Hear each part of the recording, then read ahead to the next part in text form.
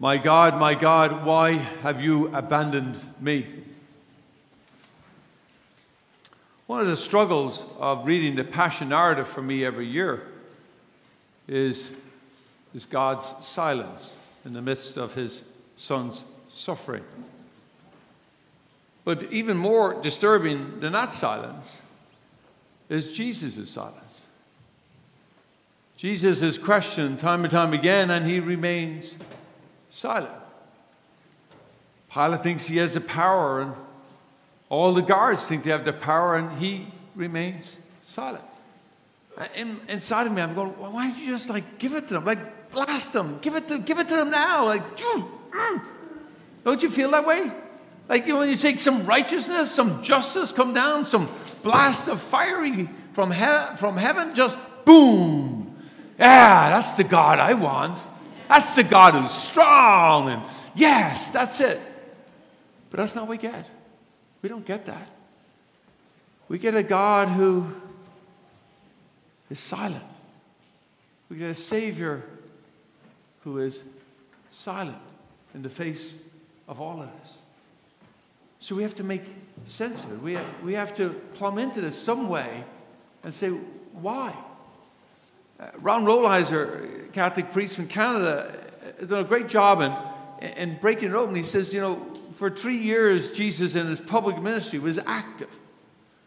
He healed others. He preached the gospel.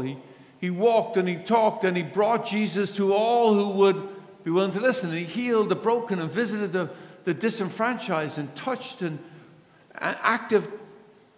But then came the agony in the garden, was the switch.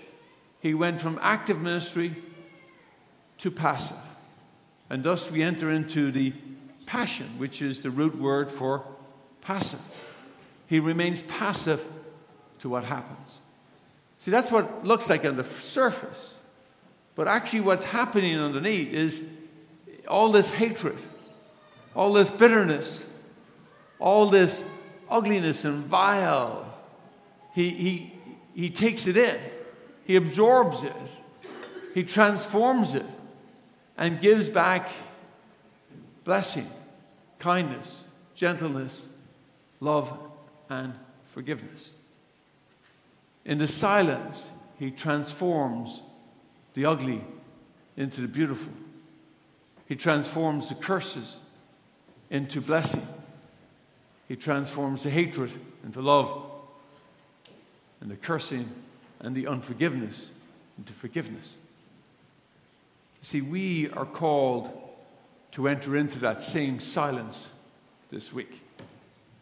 Not to fight and to ask for vengeance and strength, but to let go and enter and submit into the silence of Holy Week.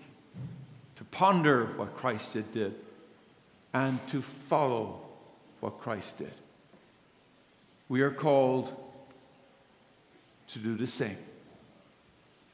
So this week, as we enter into this holiest of weeks, we are called to enter into this week and to take in all the cursing and hatred in the world, all the ugliness, all the bitterness, all the envy, and we are called to hold it, transform it, and give back beauty, blessing, gentleness, kindness, love, and forgiveness. And that will require every ounce of strength for us. But that is what we do. We come to imitate Christ in his silence, because the silence is an active silence, one that transforms, one that liberates, one that redeems. So this week, let us enter the silence.